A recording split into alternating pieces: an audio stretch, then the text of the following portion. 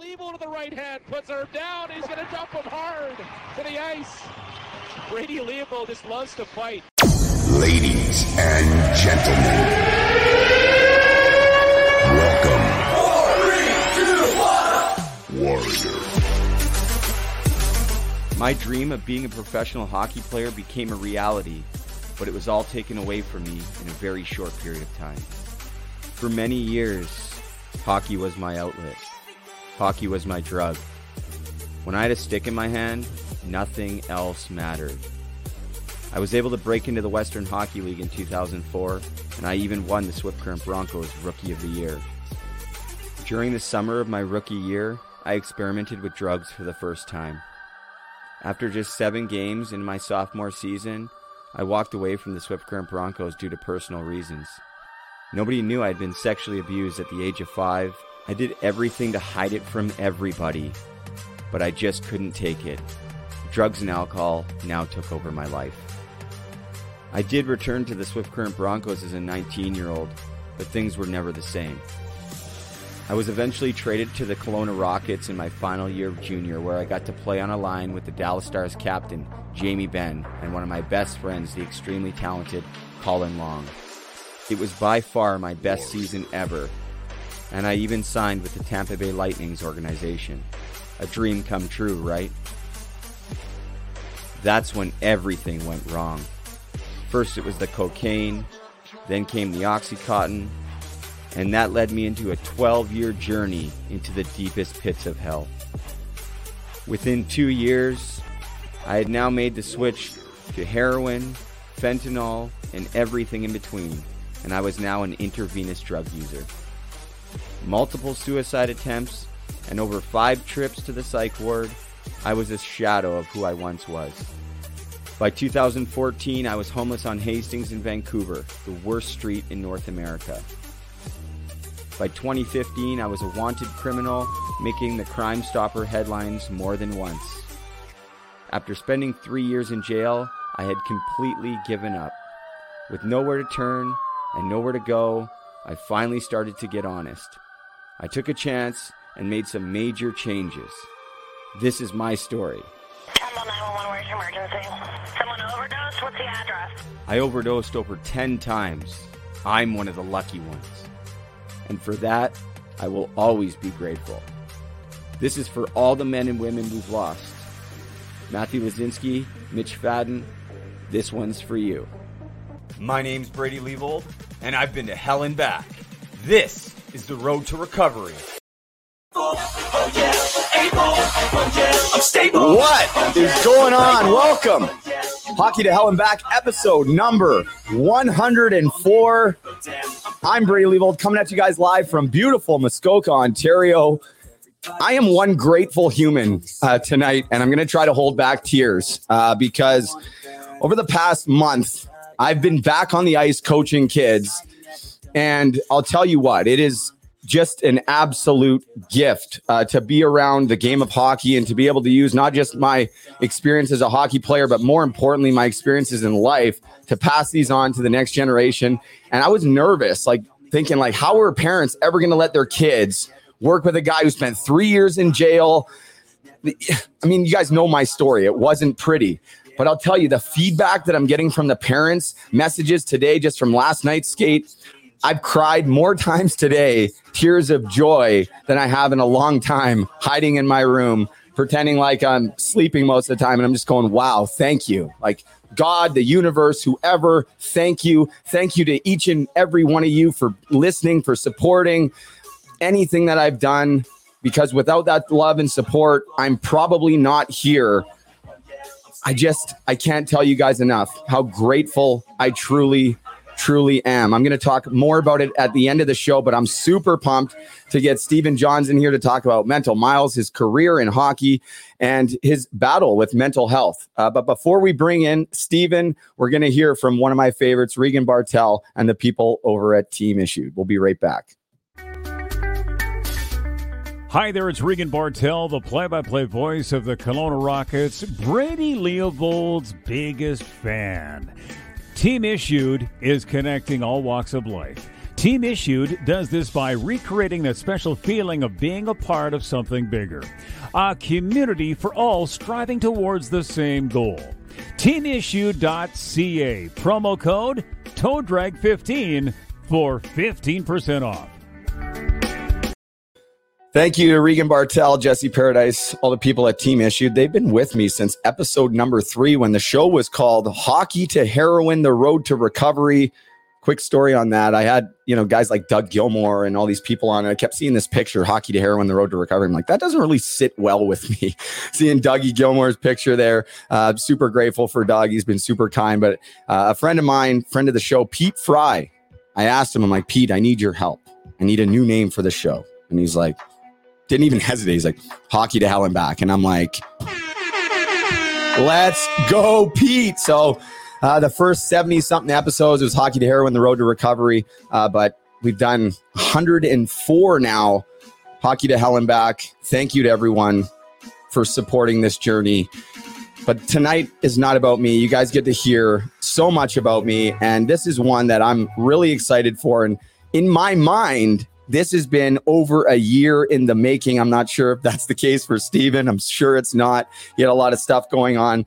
But Stephen Johns from Wampum, Pennsylvania, a second-round draft pick of the Chicago Blackhawks, played his NHL career with the Dallas Stars. He played for the United States national team, World Juniors, the under-18s. This guy was a player, and he's been very open about his struggles with mental health and other things. And last summer, I guess at the beginning of, was it last spring, end of spring, Steven, you'll have to correct me on this when you come in.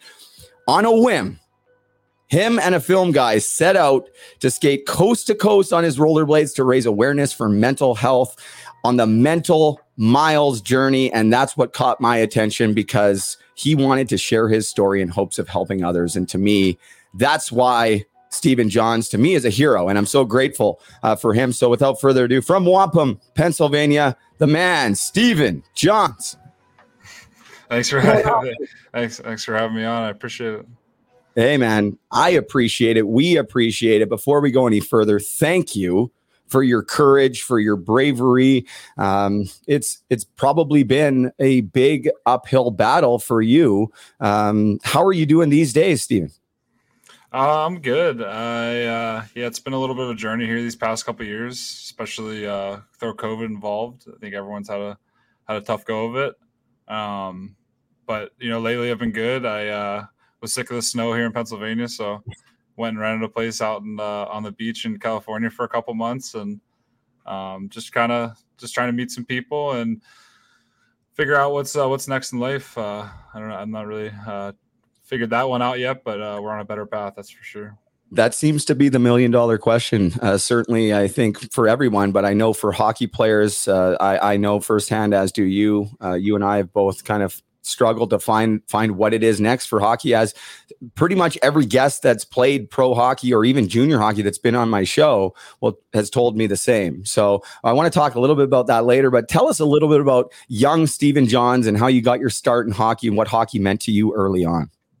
Yeah, I started skating at a young age. We didn't really have many ice rinks around. But my cousin that was 4 or 5 years older than me played hockey because of Mario, and so then my brother played, and my brother was 2.5 years older than me. So obviously I did whatever he did. So it just kind of, the years went by, and you keep making those steps further and further. And all of a sudden it was time to, whether we wanted to do travel hockey or stay in AA, and we made a decision to do AAA. And I played with Brandon Saad for 5-6 years, and played with Michael Hauser, who's played in the NHL, and it was an awesome time. No kidding, right? We go back and I think of being young and just the memories that I have as a young hockey player. And I try to tell these kids that I've been coaching, like, this is the best time of your life. They're like 13, 14. They got that fire in their eyes. But I did too, but somewhere along the way, I lost that fire, and hockey stopped working for me and my mental health. And I kind of want to talk to you about that, because I heard you talk on a brief interview. You started to struggle with mental health pretty early on in high school. Is that correct? Yeah. I mean, I never was really open about it. I never really realized it until I started working with a therapist, kind of talking about my past, how my childhood friends, treated me, how everything, kind of unfolded throughout my college career and, then my ways to the pros. I kind of realized that I'd been struggling for a while and kind of I just kept everything bottled up for years and years. And yeah. And it's tough, right? Like so you said you didn't really know until you had a therapist. And is that something you think you just kind of assumed as a hockey player, this isn't something we talk about and you got to just keep putting your head down in that warrior mentality? You went on to play for the Fighting Irish in Notre Dame. You guys won a championship there. What was it like, going to college and that kind of atmosphere? Were you dealing with some of the stuff then? Like, when did you really start to pay attention to this, and how much were you willing to share or not share? Is this, again, something that you just were like, hey, I'm not talking about this?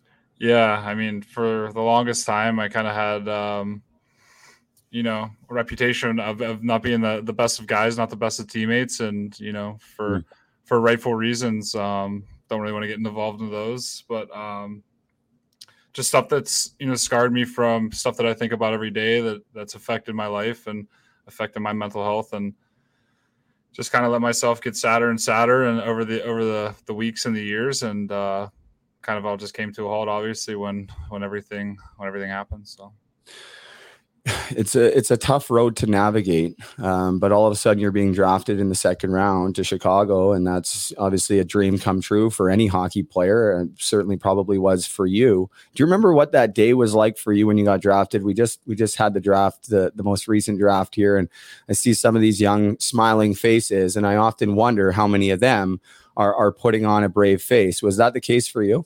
Oh yeah. I mean, no, I think I had a really tough time because I won a gold medal and in my U18 year, and I didn't play a shift in the semifinal or the final game. So that was really hard for me to kind of, everyone was congratulating for, it's kind of when you win, but you don't contribute, it's kind of, you're really happy and excited, but you don't really feel part of the team. And that kind of stuck with me throughout the summer, but the draft happens and that kind of gets all wiped away because, okay, I get a fresh start in a new place. This team wants me. And then it was kind of I kind of turned a new page on that, but didn't really deal with everything in my past when I needed to. And then kind of just left that in the rearview mirror, not realizing it was all coming right back in a couple of years. So it's hard, right, Steven? Because, I talk to guys, and in my own experience, when we're in that life of playing hockey, it's really from like one thing to the next. It's like, okay, when's the next practice? When's the next game? When's the next meal? And it's kind of almost hard to even take time to stop and digest everything that's going on.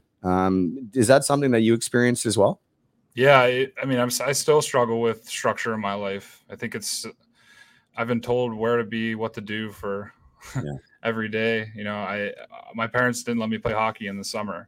So I've literally had the same schedule every year of my life since I was 4 years old, where I wasn't on the ice for 3-4 months out of the year.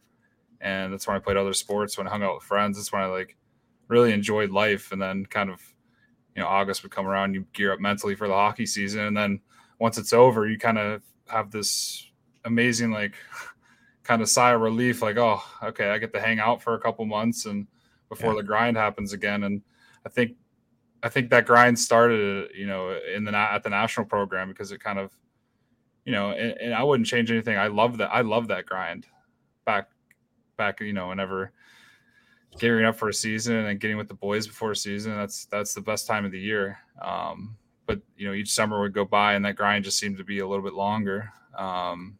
And then obviously injuries happen, and not being able to recover from injuries, not even be able to play with injuries, because, as a hockey player, playing with an injury, you play your best games. It's something that's engraved in hockey players. And unfortunately it snuck up on me, and I should have listened to my body at an earlier age. It's hard though, right? Because it's such a competitive atmosphere where it's dog eat dog, and even in a team's dressing room, like your own team, it's still kind of dog eat dog. You're jockeying for ice time, power play time, penalty kill time. And so any amount of time off, all of a sudden, if you're slipping out and somebody hops in and now they're successful, it makes it that much harder for you to find your way back. What kind of injuries did you experience? And at what point in your career was it maybe your first, I've heard you talk about concussions and stuff. Was it one in the NHL, or did you suffer through junior, the national program, NCAA, American League? Where did it all start for you? I played with, I actually didn't miss I never missed a game until I turned pro. And, so I played every game in college, and I knew I played with concussions, but I didn't know at the time.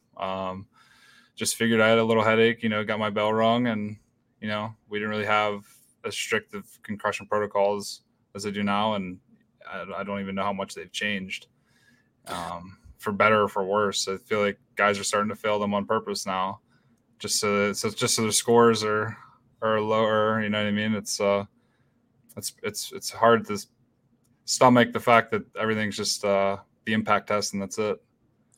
Because I've passed that 50 times, and half of them I've had a killer headache, or I just lie on them. It's just, as hockey players, we just want to play. That's right. And again, I had similar experiences, and it's one of those things where you almost don't want to tell anybody because it's not an injury you can see. It's different if you fight a guy and break your hand and you got a cast on. You're like, hey, coach, hey, boys, I got this cast on it. And everybody, even the fans, can see that, okay, hey, you have a cast. You obviously can't play, and you can't really hide that. But here you have this head injury, this brain injury that's way more severe than a hand break. But so many athletes, so many hockey players, continue to push through that. And it's way too common. I'm not sure how to combat that. I just ask you kind of off the cuff here, like, what do you think about the game as far as speed and no red line, and maybe some things that we could do, or the NHL down could do, to maybe stop the concussions from happening so much? Honestly, that's where it's a tough position, because that's why everyone loves hockey, is the physicality of it and the fights. And you talk to any player, nobody wants fighting out of the game. Yeah. I don't want fighting out of the game. I think it's a tool that decreases concussions, because everybody knows when Ryan Reeves is on the ice. It's something that's in the back of your head, and hopefully it's tough, because the game's so fast, and you can't take the physicality away from it. And like the hit that got me, that ended me, wasn't a dirty play. It was just kind of, bad luck in the wrong place, wrong time. And big guy hit me, and my head was the only thing he got. So it's tough to say what can you change. It's such a fast game, especially now. It is. It's ridiculously fast, but I do agree with you on the fighting is, there wouldn't be guys running around so fast, even trying to hit guys, if they knew they had to answer the bell like they did back in the day. I still think there's that accountability piece. But I agree with you. I don't think you can get concussions. Obviously you can't get them out of the game completely, but I'm not sure how we slow them down. Some people have these ideas of making the two-line pass, bring that back. Maybe that's going to help. But again, like you said, so many times, yourself included, it's plays where it's not like an abrupt hit. It might just be a fluke. You see Sidney Crosby, right? A couple of times where he's just not looking, turns and hits his head, and that's it. Walk me through a little bit what the experience was like after suffering that career-ending concussion, and sort of maybe the dark times, as much as you want to tell us, Stephen, because I know it wasn't easy, and it's probably not easy to talk about. Yeah, it's becoming easier to talk about, because I've seen how much my story has helped people. But yeah, it's definitely still a touchy subject, but it's kind of like any other concussion. But this one, the headaches just never went away. And about 2 or 3 months into the off season, I was back at home, and when I got checked up by one of the doctors who was involved in creating the impact test, actually, that we use. So, a very well-respected neurologist, and he said my headaches were from depression and anxiety, and I should go back and live my life. And at that time it was I just signed an extension, and I was that pretty much in the happiest state of life I could ever been in, but I had this killer headache every second of every day.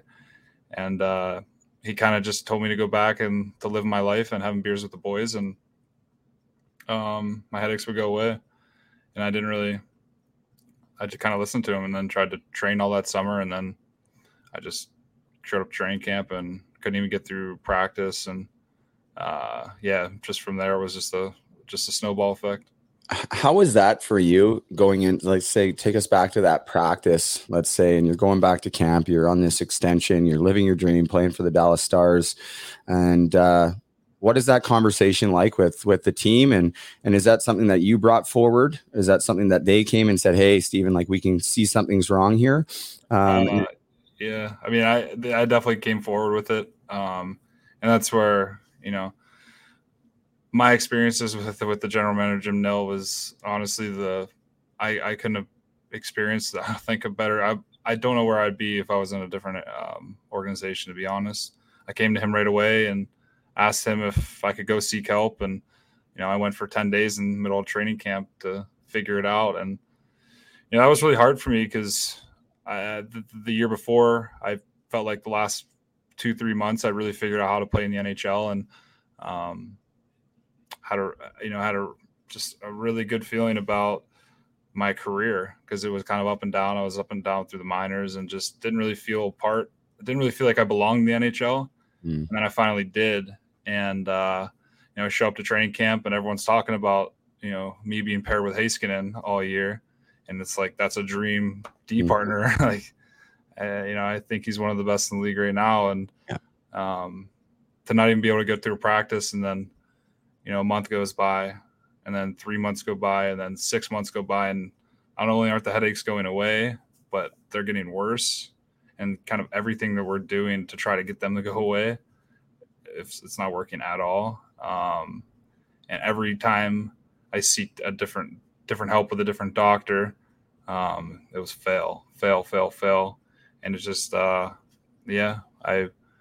started having mental breakdowns in x-ray rooms whenever they told me I was completely fine, just because I needed someone to tell me that something was wrong with me. And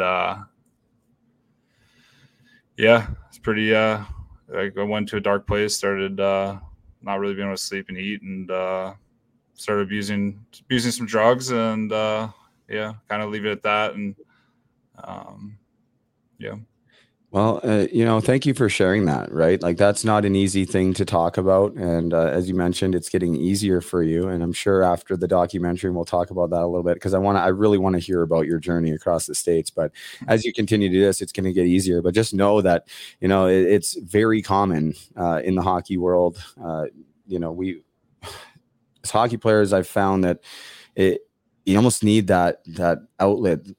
It feels like, right? When you can't do what you love to do, and certainly you weren't getting the answers you were looking for, it's a really painful place to be in, right? So searching out some sort of relief just to take that emotional pain away, sometimes physical pain too, it can be a really slippery slope. We don't have to go any further into that, but I just want to say thank you for sharing that piece, especially because that's probably the hardest thing I find for people to admit, that maybe they did do some drugs and use some substances. But it's really important to remember that there's a reason why people do that in the first place, and it's just because they're trying to feel better. And certainly you were not getting the answers that you needed, nor where you deserve them. Like, you deserve those answers. And when you're feeling you're feeling that immense pain, the headaches, the emotional pain, and you're trying to explain yourself, and the best of the best can't give you an answer. I can't even imagine what that must have felt like. So you're an absolute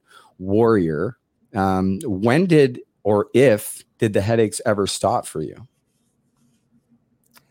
No. And I still just kind of figured a way to live with them. Nothing really. Kind of what I wake up with is what I got. I've tried still like working with different doctors, and I don't know. Just gonna keep trying until I had 3 days on my rollerblading trip where I didn't really have a headache, but I think that was more placebo effect. I think I was more high on life than anything.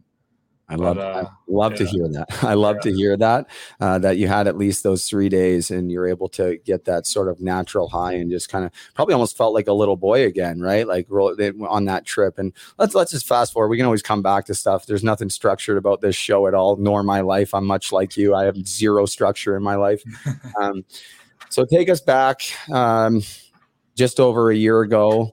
You and your friend, the videographer for, I think, the Dallas Stars. Yeah, Jeff Totes. Yeah, Jeff Totes. So this is you and him here before you took off, right? Yep. Yeah, it's like right before we left. And this happened, a couple days in the making? You're like, hey, I'm going to do this. And he's like, I'm in. And tell us a little bit about how that came to be and how you got started and what the initial feeling like was when you took off on those blades. I saw the video coming over the bridge, police escort. Pretty awesome, man. I remember almost like tearing up. I'm like, this guy's gonna move mountains with what he's doing and people are gonna listen. So really proud of you for doing it. But tell us a little bit about how that came about and where the idea came from. Yeah, so I mean, kind of spur of the moment thing. I texted him and wasn't even planning on doing a documentary or anything. I had talked to him probably 2 or 3 weeks before and knew that he was off for the summer or he had taken another job away from the Stars. And I kind of came across this video of a guy walking across the country, Mike Posner, and it kind of inspired me. And I texted him and said, I'm going to rollerblade across the country. Do you want to come with me? And he's like, yeah, I'll come. And if we make a documentary, sweet. If not, let's just have a sick road trip. And we left 2 days later. It's pretty. He flew from Dallas to here. We went to the store to get a bunch of chairs and camping stuff. Everything was fresh out of the bag, and kind of threw everything in the back of the truck and just went. Wow! And you started from your hometown, right? Yeah. It started in my hometown, and made it all the way to Oregon. Oregon. Wow. What a journey, man. And like when you first started, you're coming over the bridge and you have this sort of great send off. And then all of a sudden it's just you and him and there's nobody in some of these clandestine places. What was that like for you? Was that peaceful? Were there hard times? Did you ever question being like, holy shit, what did I get myself into? I mean, I got really lucky because I have 2 really good friends that live in Ohio. So they met me about 4 hours into the first day and then about 6 hours into the second day. So those days were brutal because I was fresh skates, blisters everywhere. That was honestly the first day, the first night. It wasn't what did I get myself into? It was, I don't know if I can do this because I had such bad lace bite. Ooh. And that's the worst, man. I'll tell you what, there's no lace bite like anyone's ever experienced than what I experienced on the trip. You have bunga pads or what were you using? We tried literally everything. At the end, we just took everything out because the more we added, the more pressure there was. Wow. So it was just, but it was honestly not one time that I think like I'm not going to do this or what did I get myself into. It was awesome, man. Every day we ran into one day where it rained and we had to drive, but other than that, it was smooth sailing. It's just an incredible journey. I'm so pumped to see the documentary and see the footage. And you stopped off at Notre Dame and got to go back to your old school. I know you went through Chicago. You met up with some other former NHLers and current NHLers. Tell us a little bit about all that. Yeah, so we did kind of just where I live. I kind of tracked my entire career. We went through Ann Arbor where the program used to be, and then to Notre Dame, and then to Chicago to draft, and then to Minnesota where the hit that ended my career was. So it was like and then after Minnesota was when all the epic stuff happens in South Dakota and Wyoming and Idaho, and those are the cool states. And it was kind of really cool how the whole documentary comes together and how the story gets told, and really excited to share it just because I know if I didn't come across that YouTube video, I don't think I'd be here. And hopefully, I mean, not hopefully, but I mean, if my video can change one person's life, like that video changed mine, then that's like, I don't really, that's awesome to me. It's all worth it, right? I heard you talk about those states. You're talking about the epic part of the journey. South Dakota, they don't really play sports there, but you were able to connect with some pretty awesome people. And it all of a sudden wasn't about, hockey and everything else. It became, is that really where you really started to connect the dots with seeing how much this was going to change people's lives and impact people? That happened about 2 hours into the trip. We stopped at a gas station to fill up and ran into some little 14, 15-year-old kid, and he pulled his phone out of his car and showed me the picture of my Instagram that I was rollerblading across. We just had a great interaction with him, and he was like, "This made me in a great mood. Like, I was having a bad day, and now I'm excited. I'm so pumped to see you." And from there on, it was like, okay, this is gonna be pretty crazy.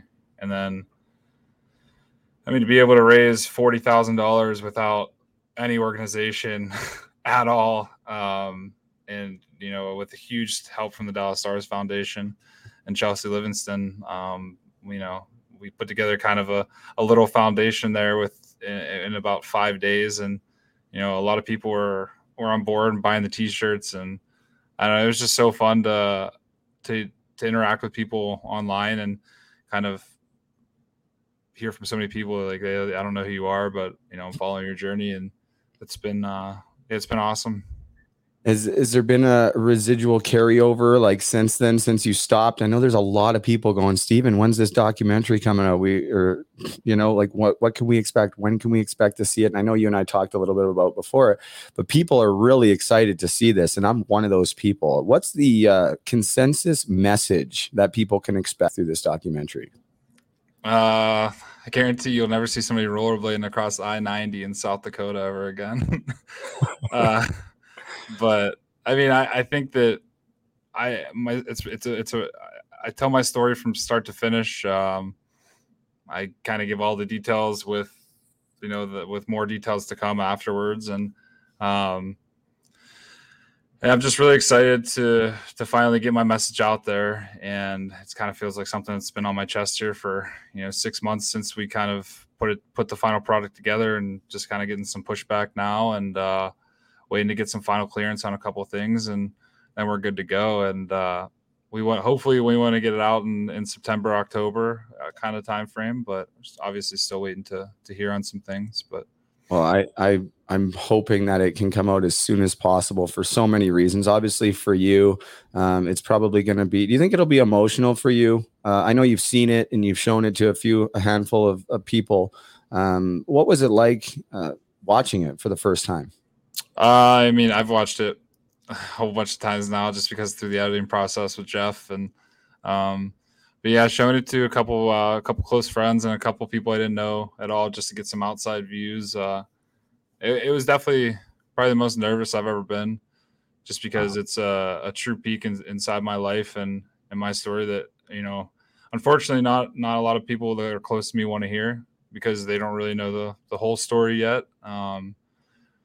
But I'm lucky to still be here today, and I have a platform to hopefully save some people and inspire some peoples, and if I can do that, then I don't really care about anything else. Well, you've already successfully done that, because I'm one of those people, and I can just see on social media how many people feel the exact same way, from hockey players down to people who don't play hockey, probably don't even know what hockey is.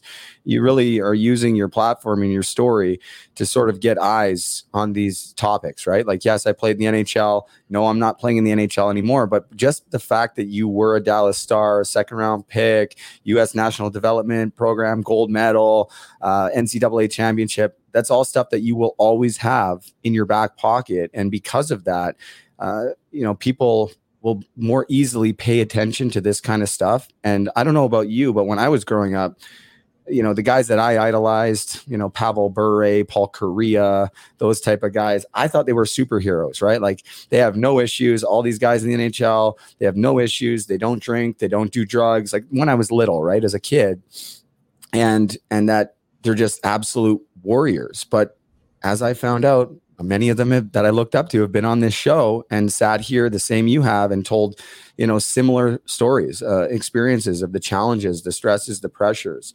But I'm so thankful that you found the strength and the courage to kind of do that. What was the initial reaction from your parents and your immediate family when you started to, first off, experience these kinds of things, and how much were you willing to share with them?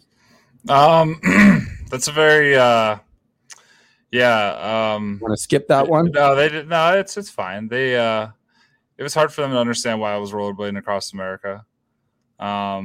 It's where I'm from. It's a very small community. I'm from a town of 600 people. Oh wow! I've had my family lives here. My brother lives next door to me. So it's one thing. When I was kind of, for 2.5 years, I kind of shut everyone out, and they didn't really know what was going on. And when I told them I was doing this, they didn't really understand, and rightfully so. Didn't kind of give them any context, and I kind of let them know a couple days prior why I was doing it, and it was just pretty evident to me how supportive they were, from the start. So it was huge to have them for sure. It must have been hard for your parents to witness their son going through this just extreme uphill battle when really you, like, I want to say that you're going to play with Miro Heiskanen that year, and that's if you're healthy, you're in the prime of your hockey career, right? Like, and I'm not trying to say, like, that's just the facts. And I never even hit the prime of my hockey career, and how alone did you feel, and how much support did you have from either current or past teammates, the hockey community? We don't have to get into specifics, but what was it seemed like it was overwhelming love and support when you decided to rollerblade. But prior to that, people maybe didn't know the extent of what you were struggling or dealing with. But what was that like for you? And were there times when you felt like you were just so alone, and that, because, and I'll say this because times when I was struggling and it was like, wow, there's like, I would have went to war for these guys, man. I would have died for these guys. Like, and where's the team? Where's the support now? And granted, I deserved a lot of them not giving me that support, as I told you before. And that's not even what I'm talking about, but tell me your experience with that. Like, was there a group of people that rallied around you, or were you left to kind of deal with this on your own? I mean, yeah, I had an amazing support system, but I think as hard as that support system tried, I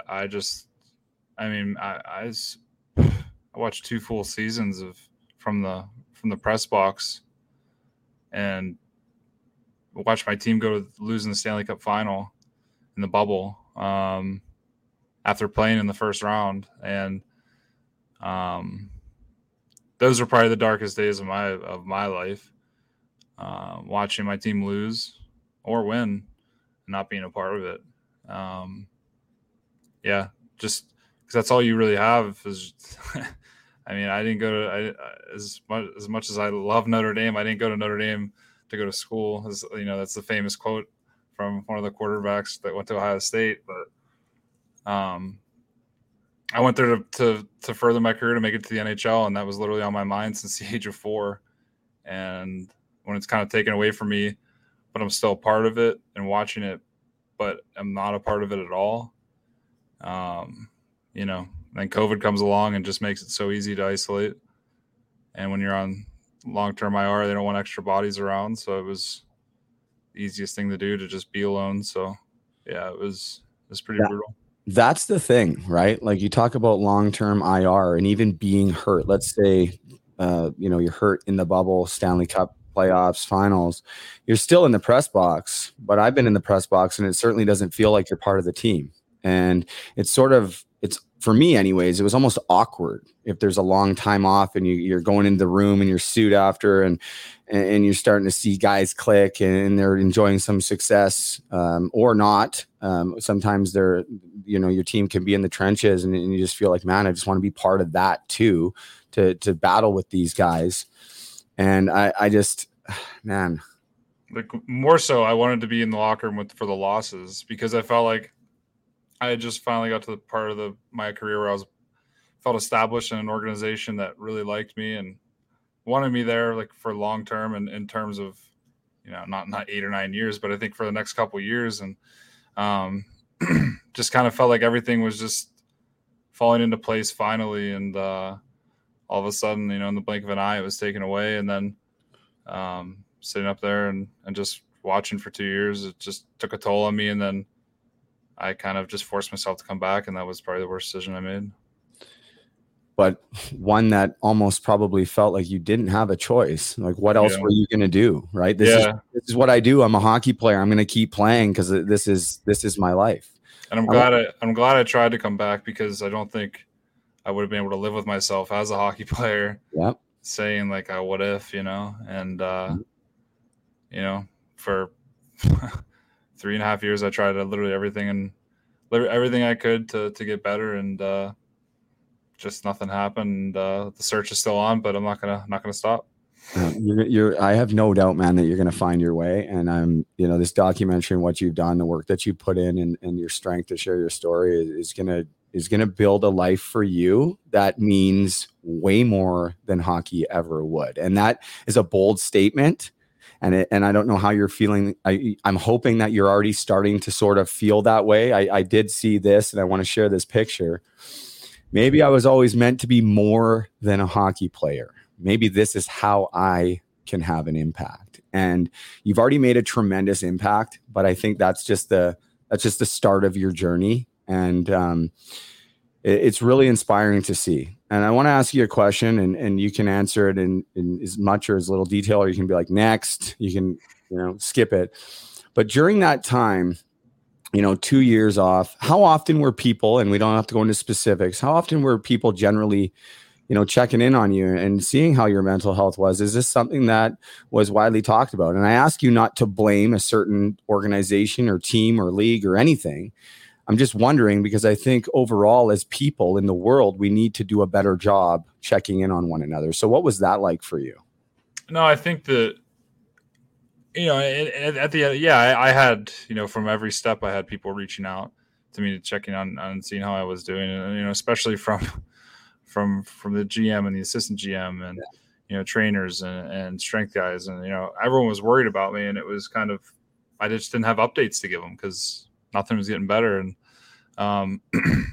it got to a point where I didn't want to be a distraction anymore, so I tried to hide in the corners in the locker room and not be seen, and only talk when I wanted to talk. And that was a mistake that I made, but definitely not for the lack of effort from them. And that's a really tough one, right? And it's interesting. You said you didn't want to be a distraction, right? Because then all of a sudden, was it maybe like you're in your own head, you're questioning like, why am I even here? And that kind of stuff. And like, what, man, I just, sorry you had to go through that, but I'm telling you right now, this is just a part of the story that's going to be so much more than, even if you guys would have won that Stanley Cup and you were playing and you were on the ice when you won. I'm telling you, the stuff that you're doing and will do down the road is going to be more impactful to this world and to you than any trophy could ever bring. And I don't know if you agree with that statement yet, but I hope we can have a conversation in a year, 2, 3, whenever it is. And you're like, hey, yeah, like this is better than any Stanley Cup, because look at what's happening, right? You're creating conversations and encouraging people to get help and letting them know that, hey, yeah, I played in the NHL, but look, here I am. I struggle. We all struggle. Did you get diagnosed with any mental illness from the doctor? And was that a struggle going from one to the next and everyone's trying to tell you it's something else? Or was there a pretty rigid diagnosis? And then once that happened, if it happened, medications, is that something that's part of your life, or that's something you want to talk about tonight? So yeah, I was diagnosed with just like post-concussive syndrome, kind of pretty much by every neurologist that I saw. As far as medications, where do you want to start? Every doctor tried me on a different one. I tried antidepressants, anti-inflammatory, tried different steroids, did the Botox, nerve blocks, blood patches. We can go on and on, but Yeah. And then I forget the last part of the question. What? So do I.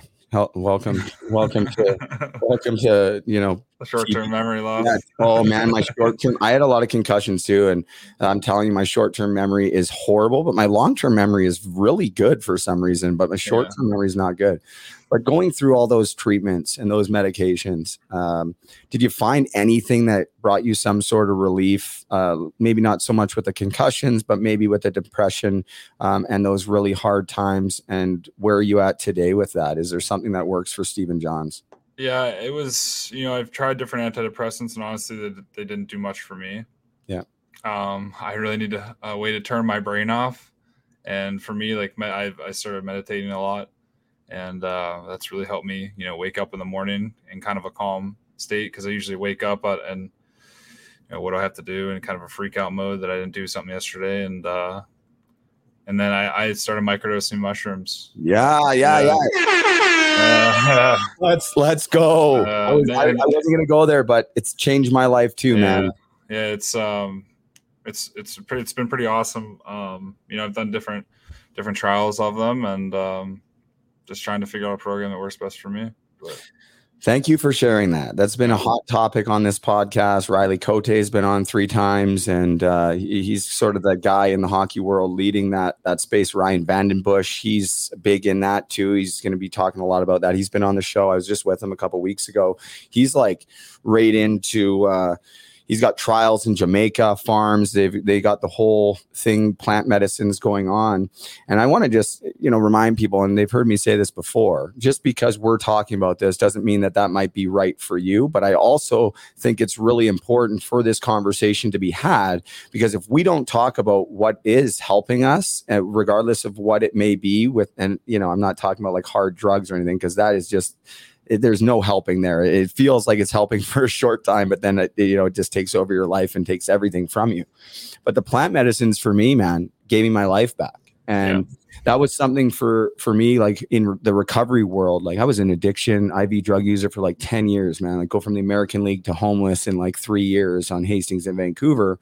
And it wasn't for a lack of like not trying. Like I went to probably 10, 11 treatment centers, 10, 12, 13 detoxes, counseling, therapists, antidepressants, this, that, the other, meetings, like 110 meetings in 90 days, But I always felt like there was something missing. And for me, my story is that all the stuff that the doctors were throwing at me were just trigger that part of my brain that would go back to the street drugs. Like, it's like, well, this is making me feel the same sort of way. And now I'm going on these uppers and they're trying downers. And then I'm like, you know what? It always put me back there, but it was really hard to navigate this time around early on, because I was really using cannabis early on as part of my healing. But it was like I was being judged from people being like, well, you're a drug addict. And you're like, oh, what? You're microdosing mushrooms. You're a drug addict. You shouldn't be doing this stuff. And I'm like, yeah, but are you on Xanax or clonazepam or like antidepressants? Because I'm pretty sure those are mood altering drugs as well. But if that works for you, that's great. But guess this is working for me. And I think it's really important just to allow people to have a greater understanding of what that support and community looks like. Like if someone's doing something that's working for them and it's not hurting themselves or other people, then what the hell are we, like, what business do we have judging anybody for their recovery journey? Right. Mm-hmm.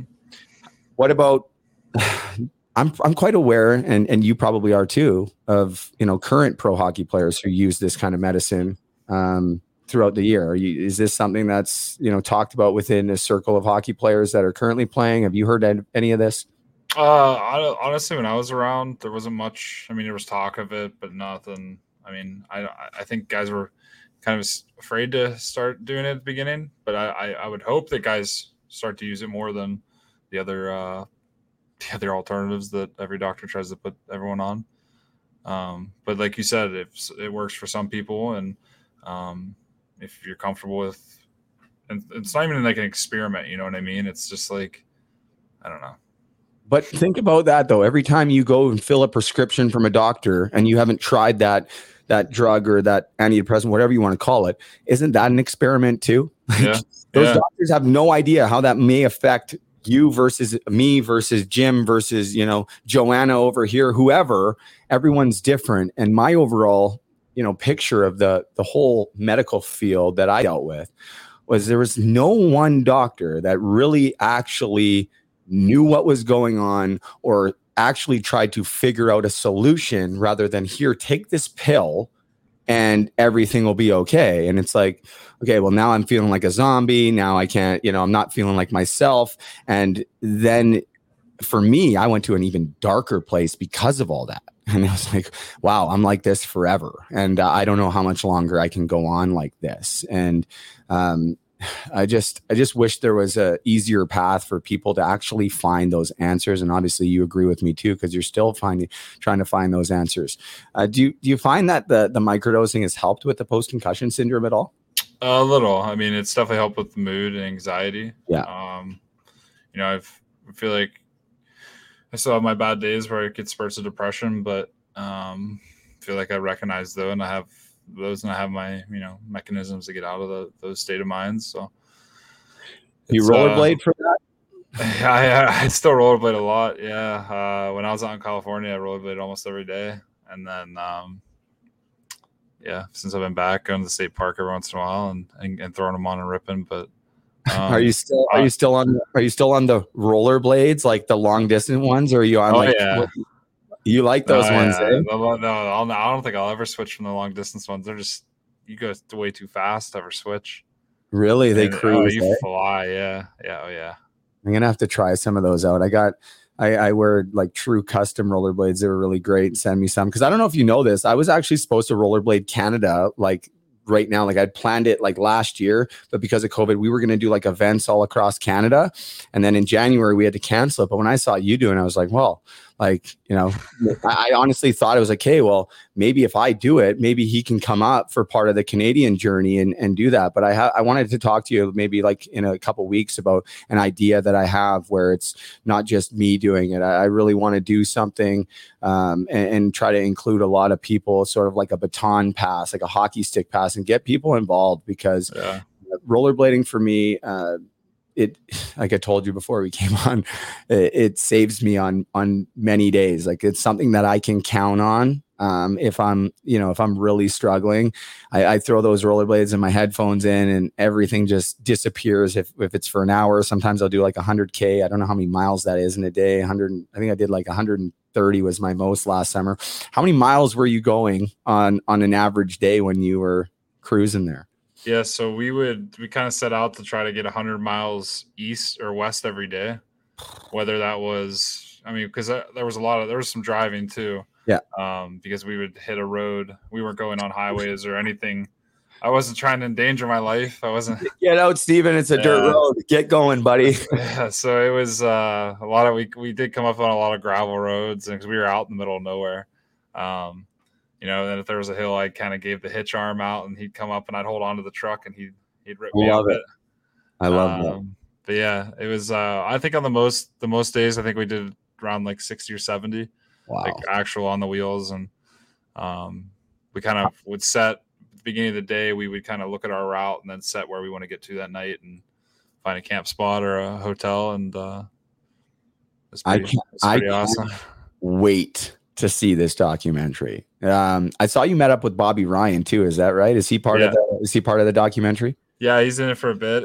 He tells his story. Right when I set out and did it, he was like one of the first guys to reach out to me and kind of wish me good luck, and he was proud of me for doing it. And it let him know when we were swinging through his town. So we made a big detour to go and include him in the documentary and include him in the journey. And obviously he's done an amazing job and sharing his story and inspiring a lot of people. And obviously there's a lot of people that struggle with what he went through too. So don't want to speak on behalf of him because it's his story to tell. So yeah. And I think there's probably a lot of people that are familiar with that story. I mean, that first game back was just incredible for him. But is that him behind you there? Yeah. That's him on the left. Yeah. Yeah. What's with the Vegas Golden Knights helmet? Oh, no, it's Notre Dame. That's the Golden Bucket. Oh, sorry. There it is. Yeah. They were the first to do it, like way before it was a thing. Yeah. So when we were, I think it was my sophomore year, our helmets and like lacrosse's helmets, baseball helmets were all just kind of a brown. And then we had the winter class. We had an outdoor game, and they painted them like the football helmets. And then we kind of didn't go back after that because they're pretty juicy. They are. But a lot of people you either love them or you hate them. Well, I think if you're wearing them for sure, it's like one of those things where, I don't know, you got a gold helmet on. Like, feel golden out there, man. I love it. I don't know why. I just automatically thought of the Vegas Golden Knights. And as soon as I said it, I'm like, oh my God, there's another picture. Of course. Of course, it's the Fighting Irish. So you mentioned hopefully in September, end of September, October-ish for the release of the documentary, pending everything goes well, stuff we're not going to dice into tonight. But is there a way that you guys are set to release it? Like, is this something that's going to be on, how are you going to release this documentary so that all of us can take it in? Yeah, that's one thing we're still working through because we're still waiting to get kind of the clearance on footage and, few things still to hammer out before we submit it to any film festivals or any kind of platforms that maybe want to have it, or we might just throw it up on YouTube. We're kind of all of our options are on the table, so we just wanted to get out, and we're not really worried about making money on it. We just want people to interact with it and kind of see what goes from there, because I think that hopefully it takes off a bit and helps some people out, and we can kind of run with it in the future. It's going to help a lot of people, man. I'm telling you, it's going to help a lot of people. I haven't even seen it, but I've just seen clips of you rollerblade, like just seeing you come over that bridge and then rollerblading down some of these, just a very small glimpses that people have been able to see through your social media and stuff, makes like the hair on my arms stand up, man. Like, honestly, because I try to put myself in that position, and it's impossible to do so. It's a lot going on in your life, right? Yeah. Your dream is over, but here you are, and you're like, fuck this. I'm going to do something so that, people know that they're not alone. Like, if I'm feeling like this, somebody else is definitely feeling like this. And by doing this, it's going to change people's lives. Did you expect sort of the response that you got? Because I remember when you set up, it was everywhere, man, like everywhere. It was like headline news, like, and it came out of nowhere. And it was like you said, 2 days in the making. And then the next thing, you're on this just incredible journey. Were you prepared for the people that would reach out to you and how they would respond? And how has that been since then? Are there still people that send you messages and share their story with you? And how do you handle that on a daily basis or weekly basis? Yeah, I mean, I still get messages from people that come across probably the Mental Miles hashtag or something. And it's really cool. There's been so many different experiences in person, online. It's been, I honestly can't even put in the words. Some of the stories I've heard. We ran into this girl in Oregon, and she had worked in some capacity with the Stars in the past. And, we ran into her, and I got a message from her mom like 2 months later, and it was like, hey, just want to let you know, like, I think you running into my daughter saved her life. Wow. She talked about how impactful it was, and she was out there like looking for, something. And it's just kind of a moment like that really puts a lot of things into perspective. And some people can call me a loser for rollerblading with a gold helmet on, but I don't know. I think it's pretty cool. Dude, you're a hero. Anyone that wants to call you a loser needs to check themselves and take a good hard look in the mirror. I have yet, through anything that I've read, conversations that I've had with people when I knew you were doing it, I have never heard, and maybe you have, but I have never heard anybody be like, yo, that guy's a loser. Like, no. Have you got any of that? Have you actually got hate? I mean, a couple in person, and a couple online. But I mean, you're always going to have. You're doing something right, man. If people are hating on you, you're doing something right. I swear. If the general consensus is that there's this overwhelming love and support, there's always going to be people that try to bring you down because they they can't see it in themselves to fight the battle that you're fighting, not just for yourself, but for all of us out here who struggle. I still struggle on a daily basis, man. Like there's some days where, I have thoughts of being like, hey, like, and even like on some good days, my thoughts be like, I don't want to be here anymore. Right. Like I legitimately live with that sometimes day to day. And it's people like you, man, that just allow us out here to see that we're not alone. And, I try to do my best to share my story, but it takes an army, man, to combat something with the magnitude of mental health, mental illness, substance abuse, addiction. To me, it kind of often ties hand in hand. If you're mentally ill or going through mental health struggles, doesn't mean that you're always going to, turn to substances. But anybody that I've met that's in addiction or using substances has an underlying mental health issue and or mental illness. That's my experience. And I've come across thousands and thousands of addicts in my travels. And whether doesn't matter how far down they go. It's like once you get kind of labeled as that, people become very quick to judge, because they don't have an understanding and they don't really have that greater understanding of why that person is in that position in the first place. And I think that's a really important conversation that we all need to start having instead of being like, oh, that guy's a fuck up. Excuse me. He's a loser or whatever. No. If somebody's willing to stand up, for their own health, for their own well-being, but more importantly, what you've done, stand up for the greater good. I'm going to call you a hero again, man. And I think when this documentary comes out, your life is completely going to change, and there's going to be so many doors that open for you, and you're going to have just a significant impact. And I hope there's one day when you can come. If you're ever in Canada, I know you're coming to Halifax, but I'm in Ontario. I'm in Muskoka, so it's a beautiful place up here. If you ever come up to Muskoka, man, I would absolutely. It'd be an honor to rollerblade beside you. I might have to get some of those fast rollerblades to keep up with you, though. Looks like Bobby Ryan and those guys were in like Mars blades or something, and you're just like, see ya. Yeah, it was. They're honestly, man, they're so fun. You gotta check them out. I'm gonna have to the rollerblade. I saw that and I was like, "What is rollerblade?" Like I hadn't even heard of that company until I saw you. I'm like, "Look at these skates he's got on." I'm like, "He's gonna be cruising this guy." But I didn't know for sure how much faster they are. Do you even own a pair of hockey rollerblades, or is that all you got? Yeah. Of course, I always have to keep a pair of rollers on me. What about hockey? Like I know concussions and stuff.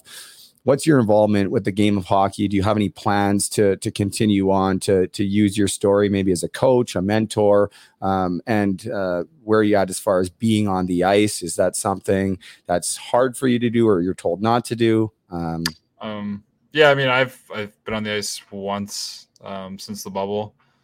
And wow. it was in Aspen this past year, actually, playing some pond hockey with a buddy from college who lives up there. And yeah, I mean, it was pretty awesome. Other than that, I really haven't been on it. I want to eventually get back into it in some capacity, but I don't know. It's kind of I have like a bitter taste in my mouth right now because I feel like I should still be playing. I mean, I'm only 30 years old, just turned 30, so still feel like I'm in the prime of my athletic ability, and but I'm not able to play. So I think once 35, 40 comes around, I think I'll be a little bit more. I'll entertain that idea a little bit more, but for right now, I think I'm just gonna try to figure out the life away from hockey for a bit.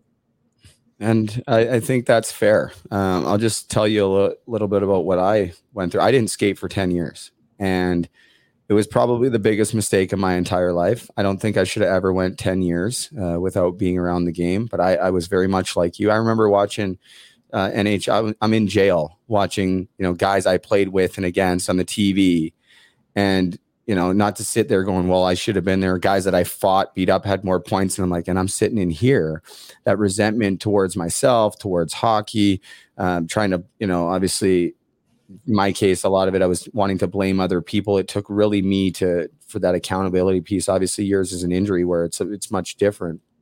But I'll tell you, man, if you can get to that place and, like you said, take a little bit of time off and find that love for the game in a different direction where it's not so focused about, us as players more than it is about just actually remembering that hockey is a game and it's an incredible sport. But don't ever sell yourself short, man. Like, you made it. Like, you made it. Like, you accomplished what every, hockey player wants to accomplish. And maybe it didn't end the way that you had hoped, but does it really ever end in the right way for anybody? Like, even guys who play for 20 years, they leave the game and they still struggle and miss it. So, don't sell yourself short, man. You had a really great career, unfortunate injuries, and now you're set on a path to have a way bigger impact than you would have ever made playing in the NHL for another however many years. Let me tell you that. And I'm not saying that you didn't, because you probably did great stuff in the community and all that kind of stuff. But now it extends way beyond the hockey world, and you're opening doors and opening hearts and minds. And it's really incredible to see. I want to get to a couple of comments. If anyone has any quick questions for Steven, you can throw them up there. David Carlson watching in St. Albert says hello. Jason Beaupre says, what's good? What's up, Jason? Michelle says, we are all grateful for you. Thank you, Michelle. Tammy Schultz-Chin in Michigan says, good evening, everyone. Good evening, Tammy. Brody Curbison just had it on the ice. Look forward to watching the episode once I'm done. Have a great show. Thanks, Brody. Doug Gilmore's older brother, Dave, watching, says, smile. Matthew Meanser in Ushuaia, Argentina, all the way in Argentina. He's like the southernmost part of the world. This guy's incredible. He makes hockey sticks for the locals there, growing the game out of wood, growing the game for people. I talk about Matthew all the time. Just an incredible person. Says, always entertaining, Brady. Always a great guest. Matthew also asked before, where can we find this documentary? We covered that earlier, hopefully. And just for people watching this, if you find this or listening to this after, as soon as the documentary comes out, I will have the information in this bio to the show. So if you're listening to this 3 months down the road, 4 months, 5 months, whenever, just keep checking, and I'll post it on socials and share it. And I'm sure everybody will be, as they did when Steven started his journey across the States. Tom says, awesome, Steve, look forward to seeing the documentary. He also says, great show. Lando, a young puck support warrior down in Elmer. Actually, he's up here in Muskoka right now. I get to see him tomorrow. Says, really look forward to your documentary. Dave Maxim, who was one of Bob Probert's best friends in high school, watching, says, great job. Jen G says, yes, microdosing has helped enormously when needing a depression reset. So it's... there's a lot of people doing it, but I still feel like people are scared to talk about it because it's the war on drugs, the 60s, 70s. Oh, I don't want to do that because I'm going to trip out. Like, no, like microdosing, that doesn't happen. Matthew says, I can't wait until it comes out. Very important. Thank you, Steven. And my dad is watching, says, great conversation. I'd pay to see the doc. All right, Dad. Newly hired by the Everett Silvertips. He's on his third Western League team in 3 years. So it's a good look for my dad in Everett. If anyone has any questions, you can throw them up. Steven, you have any last pieces to add? Tell people, kind of what you're doing in life outside of the documentary and hockey, because we talked a little bit about it, and sort of the community that you're in now, and what that's done for you and your mental health, if you want to talk about that. Yeah, so right now I'm hanging out in the small town I grew up in. Bought a house here through my first year pro, and kind of come back here every summer. But obviously now I'm just hanging out for a bit and not doing much. Just spend a lot of time with my friends and family, and got 2 nephews that live next door to me, and nice. I love seeing them every day, and get to watch them in the morning tomorrow. So I'm on uncle duty, but I'm a good uncle. And other than that, just I have a big charity golf event this upcoming weekend. We usually get 35 to 40 teams, and we get together, and it's it's a big party, and we do the night golf before, and then a big golf event on the next day. So it's I think there's like 14 to 15 people staying at my house for the weekend. So it's gonna be a bit of an animal house. So looking forward to it. It's always the best weekend of the year back here, and yeah. What do you guys do it for? What charity? Like, what's the? So this is the 8th year we've done it, and the first 6 years we did it for different cancer, and then we did it for the local fire department here, and then this year we're doing it for Mental Miles.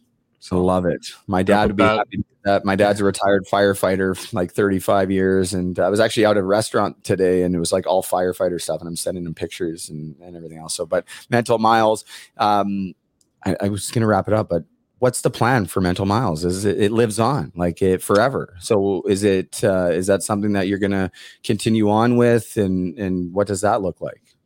Yeah. So, I don't really know. I want to maybe hopefully start a foundation for after. I think a lot of it comes from the documentary, kind of see what comes out of that. And, there's already talks about, I really want to bike from Maine to Florida or vice versa, Florida to Maine. So there's already talks about maybe a Mental Miles part 2, but we'll see. So I don't know. The future is unknown. So I guess we'll just have to wait and see. How much did it help you personally, the Mental Miles journey? Yeah, it saved my life. I was contemplating another attempt at suicide, and yeah, I think if Jeff doesn't go on that journey with me, and not saying he saved my life, but he might have. I was ready to end it that day, and when I sent him that text and told him I wanted to go across the country, and he wrote back and said, "I'm so down." Yeah, I think that's all that needs to be said there. It was a life-changing experience that, I still go through my, yeah, go ahead. Can I ask you, like, this picture? Sorry if you're listening to the audio, as most people do, but there's a picture of Steven and sorry, my memory's so bad. What was his name? Jeff Totes. Yeah. Sorry, Jeff. Sorry, buddy. This picture of them sitting in the back of the pickup, and there's coolers and chairs and camping stuff, and Steven's got his rollerblades on. What's going through your mind in this picture? What state were you in this picture? That's in my driveway. So it's like 5 minutes before we took off. And mentally, where were you at? Honestly, I was just ready to go. Excited. Yeah, I knew it was something. I was kind of one of those people growing up. If I set my mind to do something, I did it until I accomplished that. And I knew this was a big task, and I was just pretty jacked up to get going. Yeah, the smile there says it all, right? Because and the reason why I asked you that is because you mentioned the kind of the state you were in there the couple days before and leading up, and there you are, and it's sort of this new journey. Did it feel like you had this greater purpose all of a sudden, and felt like you were doing exactly what you needed to be, and you were exactly where you were at that moment and doing this? And how much did that help you with the transition out of hockey, where you actually had to accept the fact that, due to injury now I can no longer play? Was this a big piece for that? I think I'm still trying to accept the fact. I mean, I think watching the Stanley Cup go up every year, it's still, it's still hard to watch. And just kind of one of those things that I think that will always be a little bit in the back of my mind. I know that it's over.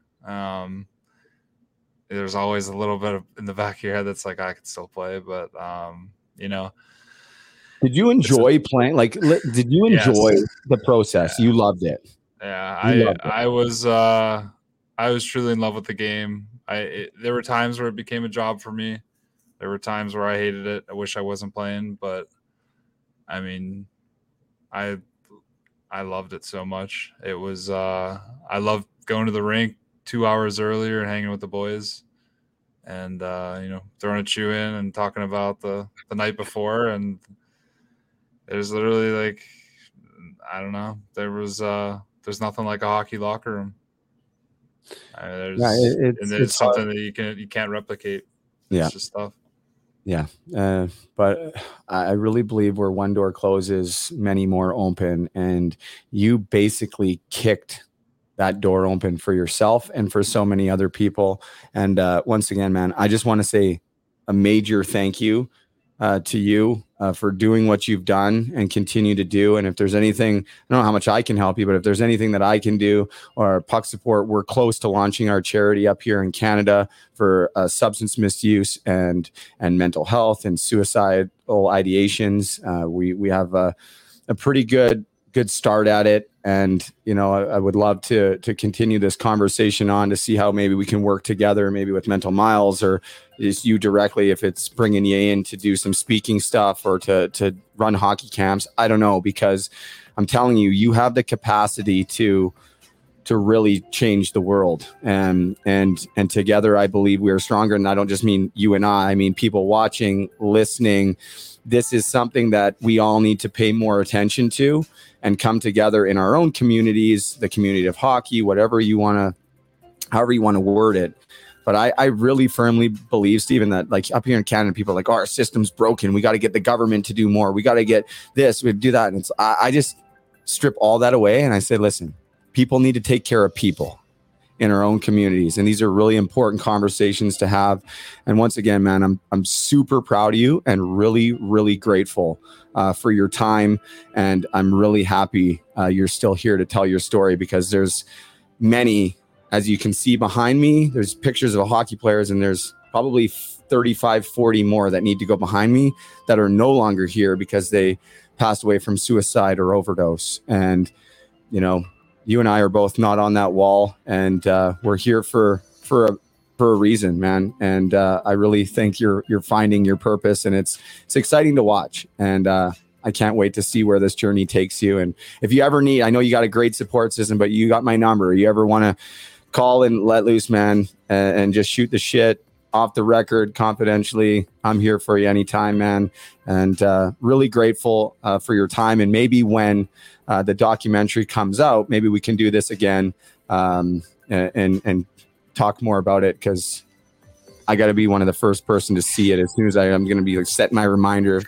Like 1:00 a.m. YouTube, like set pre-release. I'm like, yeah, I'm staying up all night to watch this. And I know a lot of people will too. So I appreciate that. And yeah, I appreciate you having me on, and thank you for everything you do. And thank you for giving me a platform to spread my message. So hopefully, man, you are a welcome guest here anytime, dude. I know I'm like, what am I, 7-8 years older than you, but I look up to you, man. It's good to have people to look up to and inspire you. And that's certainly the case here for me when I look back at you and what you've accomplished on the ice, but more importantly off the ice. And I'm going to say it one more time, man. So excited to see how this turns out. So thank you, Stephen Johns. We'll be in touch, and watch out for the river, man. Don't lose your phone in the river. Yeah, I appreciate it, brother. Okay, man. Have a good night, buddy. See ya. All right, guys. That's Stephen Johns. Wow. What a great conversation. Make sure you follow him on social media. It's on the bottom of your screen. That's Instagram at @S_Johns28. Check out the hashtag Mental Miles. Lots of stuff that he's posted, but I've gone through some of the posts, and people out there rollerblading and sharing their stories. It's pretty cool to see. It's changing the world. We're going to hear from a quick sponsor from the people over at Pride Tape. Shout out to Dean and Jeff over at Pride Tape. Wrapped up Pride Month here in Canada, and you know, hockey again. Like I talk about Pride Tape, and I have it on my stick. I'll grab it after the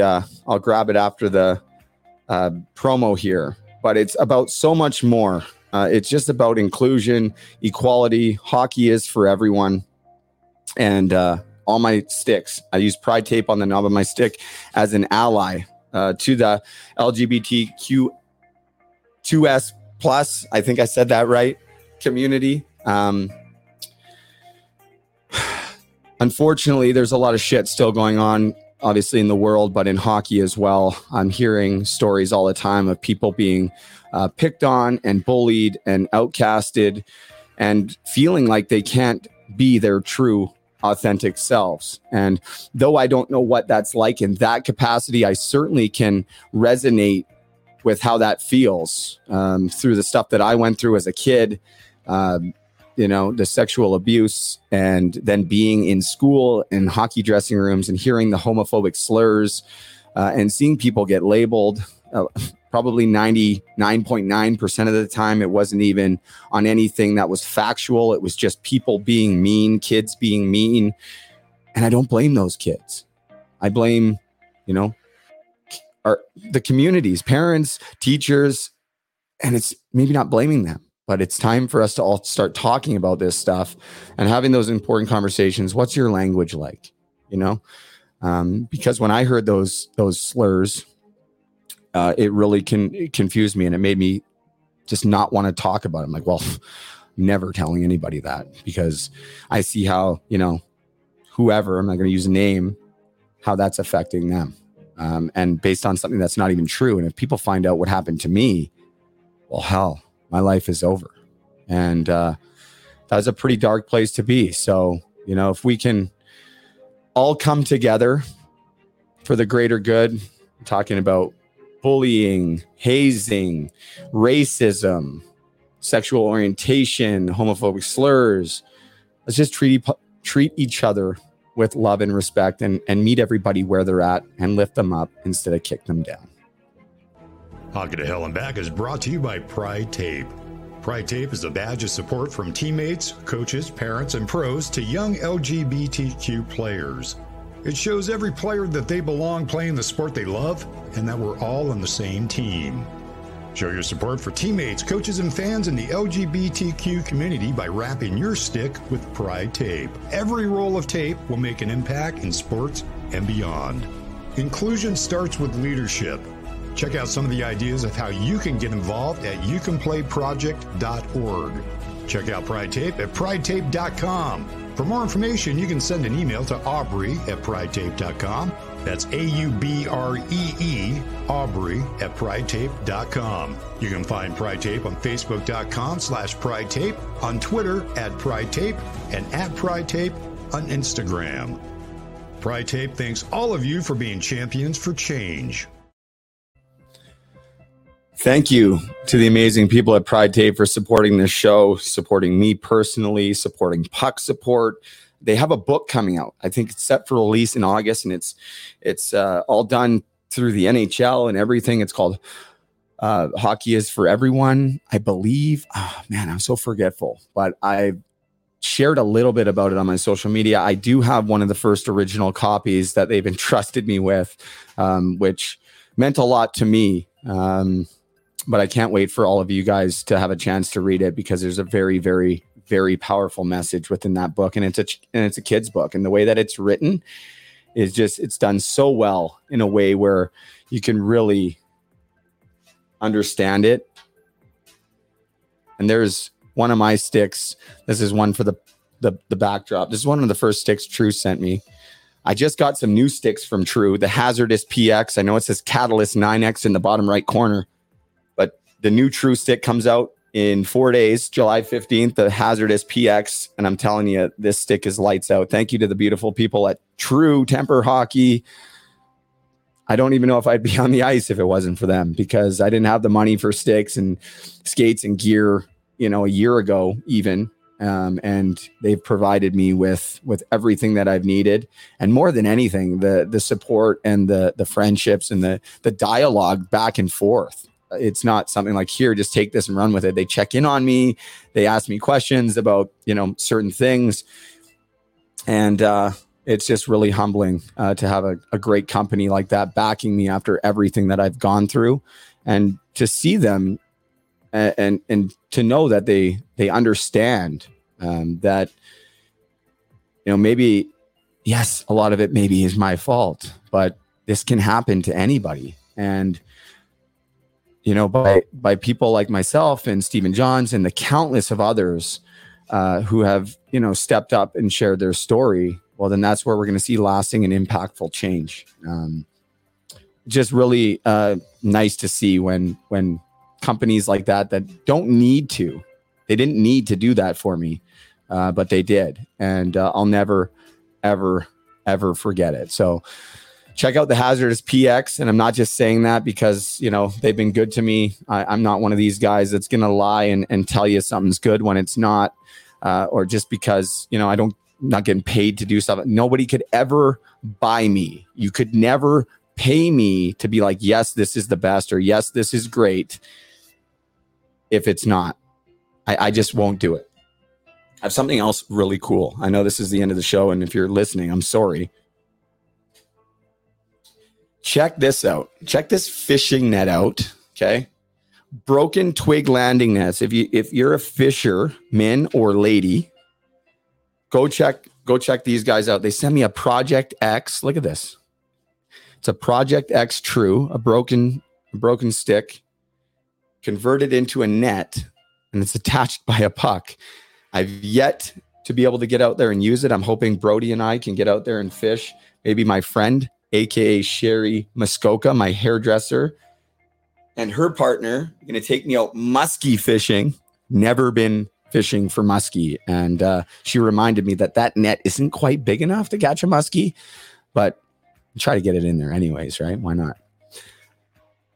Next Monday, I am going to be down at the Minor family house / compound. I don't know. It's a big house. They got a fishing outfit down there. Tom and Michelle Minor, Lindsay and Zach and Haley and Harper and Ainsley.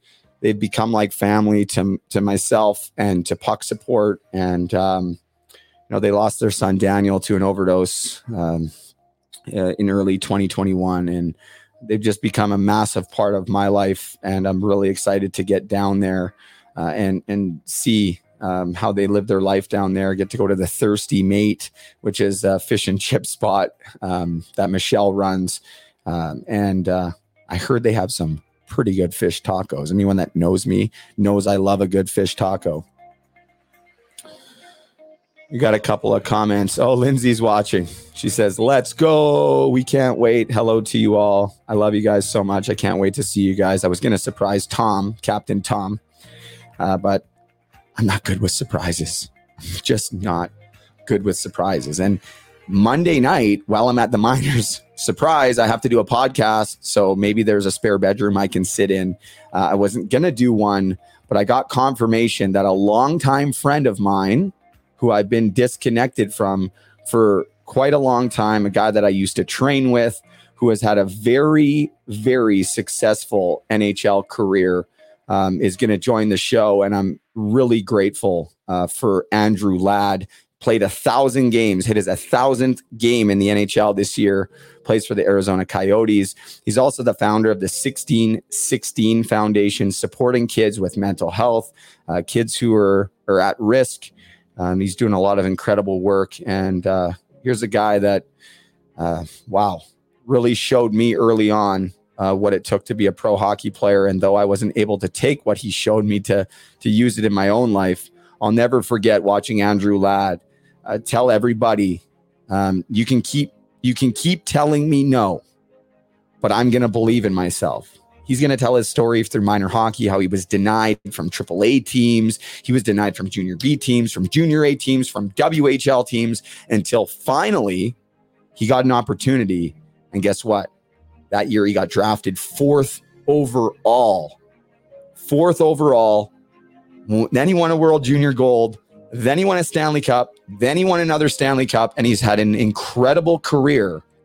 And I used to train with him in the summers, and he's probably going to tell you how much I didn't show up.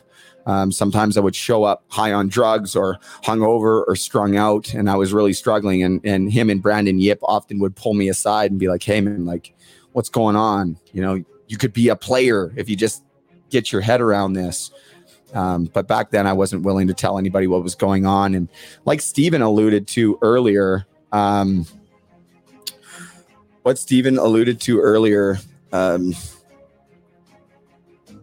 sorry, I lost my train of thought there for a minute. I'll have to come back, address it next time.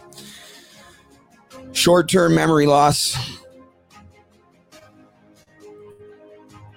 Lindsay, Michelle, Tom, we'll see you guys soon. Greg Schooley now watching says, caught you late. Reppin' the 519. If you're not following them on Facebook, go do so. Great interview from the Probert Ride. Got to meet Greg while I was down there. Thank you, Greg. Josh says, I need to update the stick for you in the corner. Can you please, Josh? Can you please? I would really greatly appreciate that.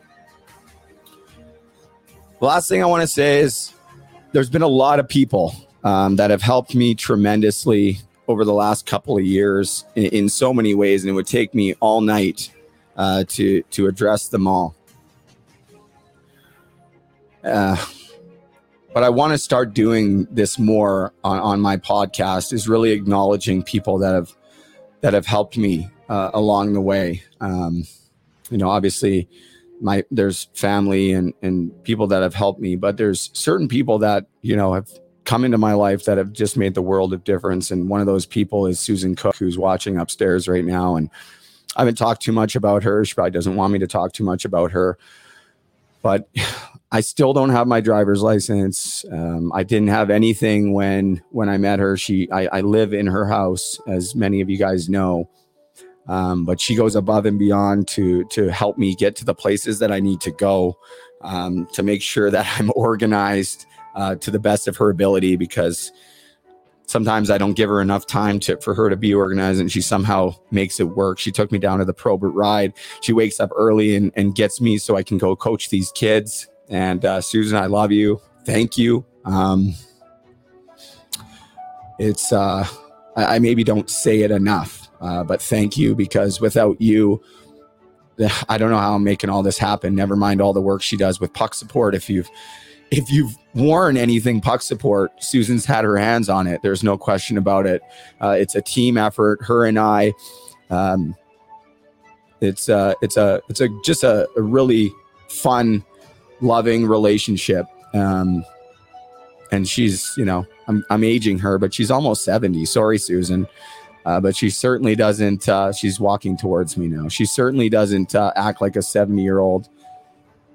There she is. Say hi. Thank you. I do want to say thank you to a couple more people tonight too. Dan Spence, I alluded to this last podcast. But without Dan, I am simply not coaching hockey. There's absolutely no way that I'm coaching hockey. He picked me up off the side of the road in Muskoka, and I had no teeth. I've shared this the last podcasts, but he's like, doesn't matter. Come work this camp with me. You can talk to the kids. I'm like, what about the parents? He's like, don't worry, man. They're going to love it. And that was 2 years ago. And it's taken me a year and a half to really start believing the fact that I could actually do this and actually have an impact, as a hockey coach, and more than anything as a positive role model for these kids. And, Dan really helped bridge that gap for me, and it just brought me on the ice and introduced me to kids. And then it was left up to me to kind of prove myself. And I think that I've done that, and I continue to do that. And I just feel so at home on the ice. Thank you, Dan. Thank you, Dan. I've got a couple. I just want to share a message with you guys that I got today. I got a couple of them from parents, if I can find it. I'm a little teary-eyed right now. I cried from this message earlier. And this is another guy I want to thank, is Bill Clark out in Owen Sound, who has helped gather players for me and brought me groups. And last night he organized a group of 15 skaters in Owen Sound. And I was a little nervous because, again, I didn't know any of these kids. Well, I thought I didn't. I actually knew like 4 of them because of Bill had brought them somewhere else to work with me. But I didn't know the parents. I didn't know the rink. I didn't know the community. And full disclosure, I really had no idea what I was going to do. I tried to make a practice plan. Kind of had an idea, of course. I have a ton of drills in my head from when I played and from when I've coached. But I really had no idea what I was going to do. And Brody Kerbison, who's going to watch this later, came out and he helped tremendously. Thank you, Brody. I couldn't have done it without you. Someone else too that I need to thank, but I'll save that for a later date. I got this message though this morning. There's a couple I'll share over the next couple of days, but this one I shared on my social media. You may have seen it. It says, Bill Clark passed on your cell to me. My son Colby had a skate with you last night in Owen Sound. He is a tough kid to crack. It takes quite a bit for him to let people in, but I noticed he was comfortable with you right away, comfortable in his terms. Anyways, I just want to tell you that you left a big impression on him. He was telling me all about you donating your hair and that you liked his flow. He also asked if he has enough flow to donate because he'd like to do that now. Anyways, just wanted to let you know that you left your mark on him. It makes my heart happy. Enjoy the rest of your day. And to me, that's what it's all about. You know, I told these kids, I always tell them, thank your parents. They sacrifice a lot. I never thank my dad enough for all his sacrifice. I do now, but maybe still not enough. But hockey is a game, a beautiful game, and I certainly got lost in it. I know a lot of people do. A lot of hockey parents get lost in it. More training, more of this, everything. But let's remember, once again, that hockey is a game, and it's supposed to be fun.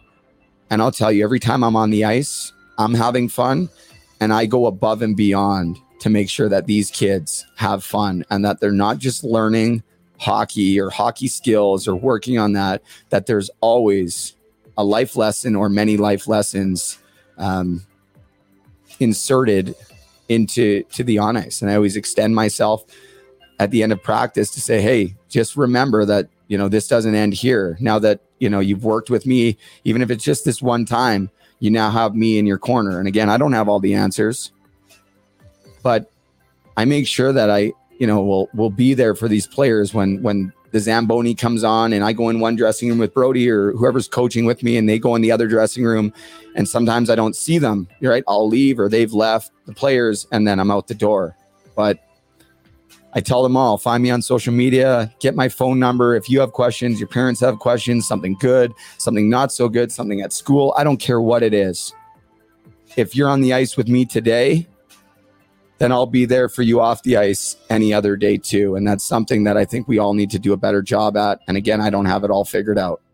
It's just really, truly a gift. I'm really grateful just to be back in the hockey community and to have everyone's support. And honestly, I feel like I found a purpose and that has saved my life. If you want to do something, if you have a dream, if there's something that you want to accomplish or something that where your heart is just telling you like, this is, you know, maybe the situation I'm in right now isn't the greatest and there's something else calling you, go out and take a chance. Nobody's going to come knock on your door and be like, hey, I read your mind and, you know, I can see that you want to do this. So here's this opportunity. You have to create that opportunity for yourself. And it can be hard and it can be scary, but I'll tell you, it was the greatest decision that I ever made. I want to say hello to all my family back in BC, especially my kids, Brooklyn and Brody. I love you guys. It's been way too long. Although I did see, I'll share with you guys, and I haven't shared this with many people, I did see a picture of my son, Brody, and he has hair just like mine. And I don't know if that's by chance, but I'm almost certain he's seen pictures of me. And I'm not saying he has it because I have long hair, but I've never had long hair in my life. And to my knowledge, he's never had long hair up until now too. As hard as it was to see, it filled my heart as most that it possibly could. But I'll tell you, my heart is broken every single day. And not just for Brooklyn and Brody. I'm going through a lot of stuff in my personal life too right now. And it's pretty tough waters to navigate, but I know I'm going to get through it.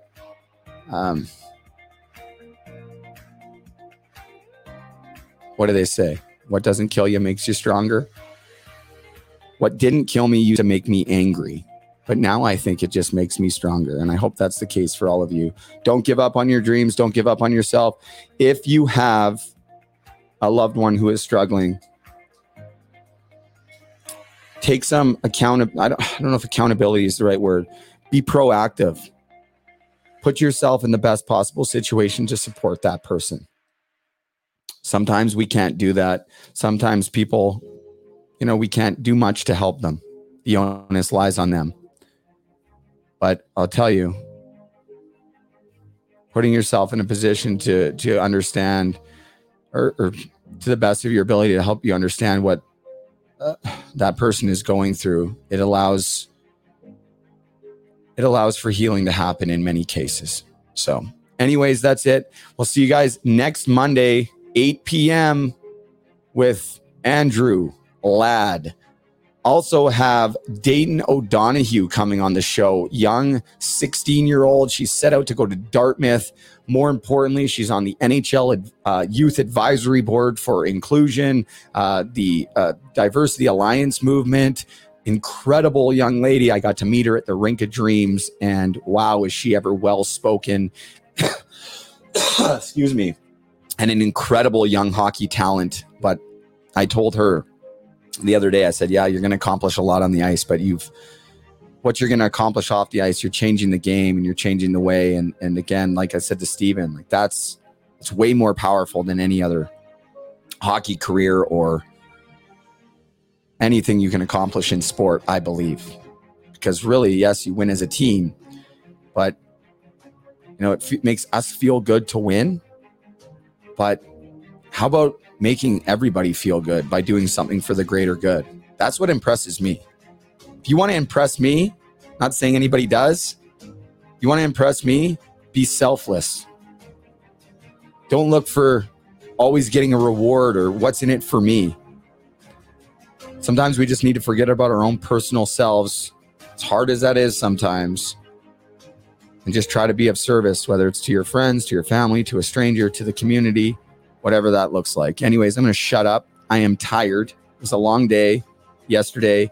And tomorrow, I get to go to see my buddy Lando Snipes. He says, bring it tomorrow and we'll fish. Yes, Lando, let's do that, man. We'll do that. We'll see you tomorrow. Troy, Cass, Landon, we'll see you guys tomorrow. And hopefully we'll see you guys all Monday night, 8 p.m. If you're watching on Facebook, please share it with your friends, like it. And if you really want to do me a favor, head over to the YouTube channel, subscribe to the YouTube channel and share that, because I really want to grow the YouTube channel. If you're listening on audio, thank you so much. Spotify, Apple Podcasts, all those places. If you're driving in your car on the way to work, I don't know when this is, when you're listening to it. Thank you for all your support. And I hope that you've heard something here tonight or today when you're listening to it, either on this episode or on a past episode that's impacted your life, even if it's in a small way, because that was always the goal for this show. Anyways, good night. We'll see you guys next Monday. Until then, be kind. Always be kind. Be a good person. Be kind. Find gratitude in the little things. And always have a great day, if you so choose.